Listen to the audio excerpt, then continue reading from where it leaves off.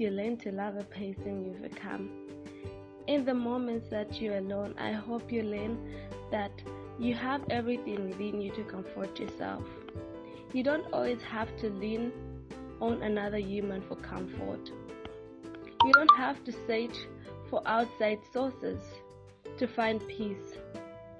It's uncomfortable to be alone when you're not used to it, of course. It's uncomfortable to sit in the silence with your own presence and just be. But one of the best life-changing things you can learn is to be alone. To love your presence.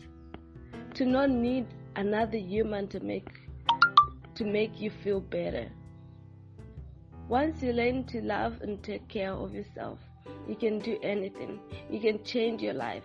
You can live your life in a way that doesn't fill your soul with regrets. You can go to bed with every evening and be proud of something that you did that day. Even if it feels less and small, life isn't about how much you get done every day. Life is meant to be lived in a way that fills your soul with a collection of moments. That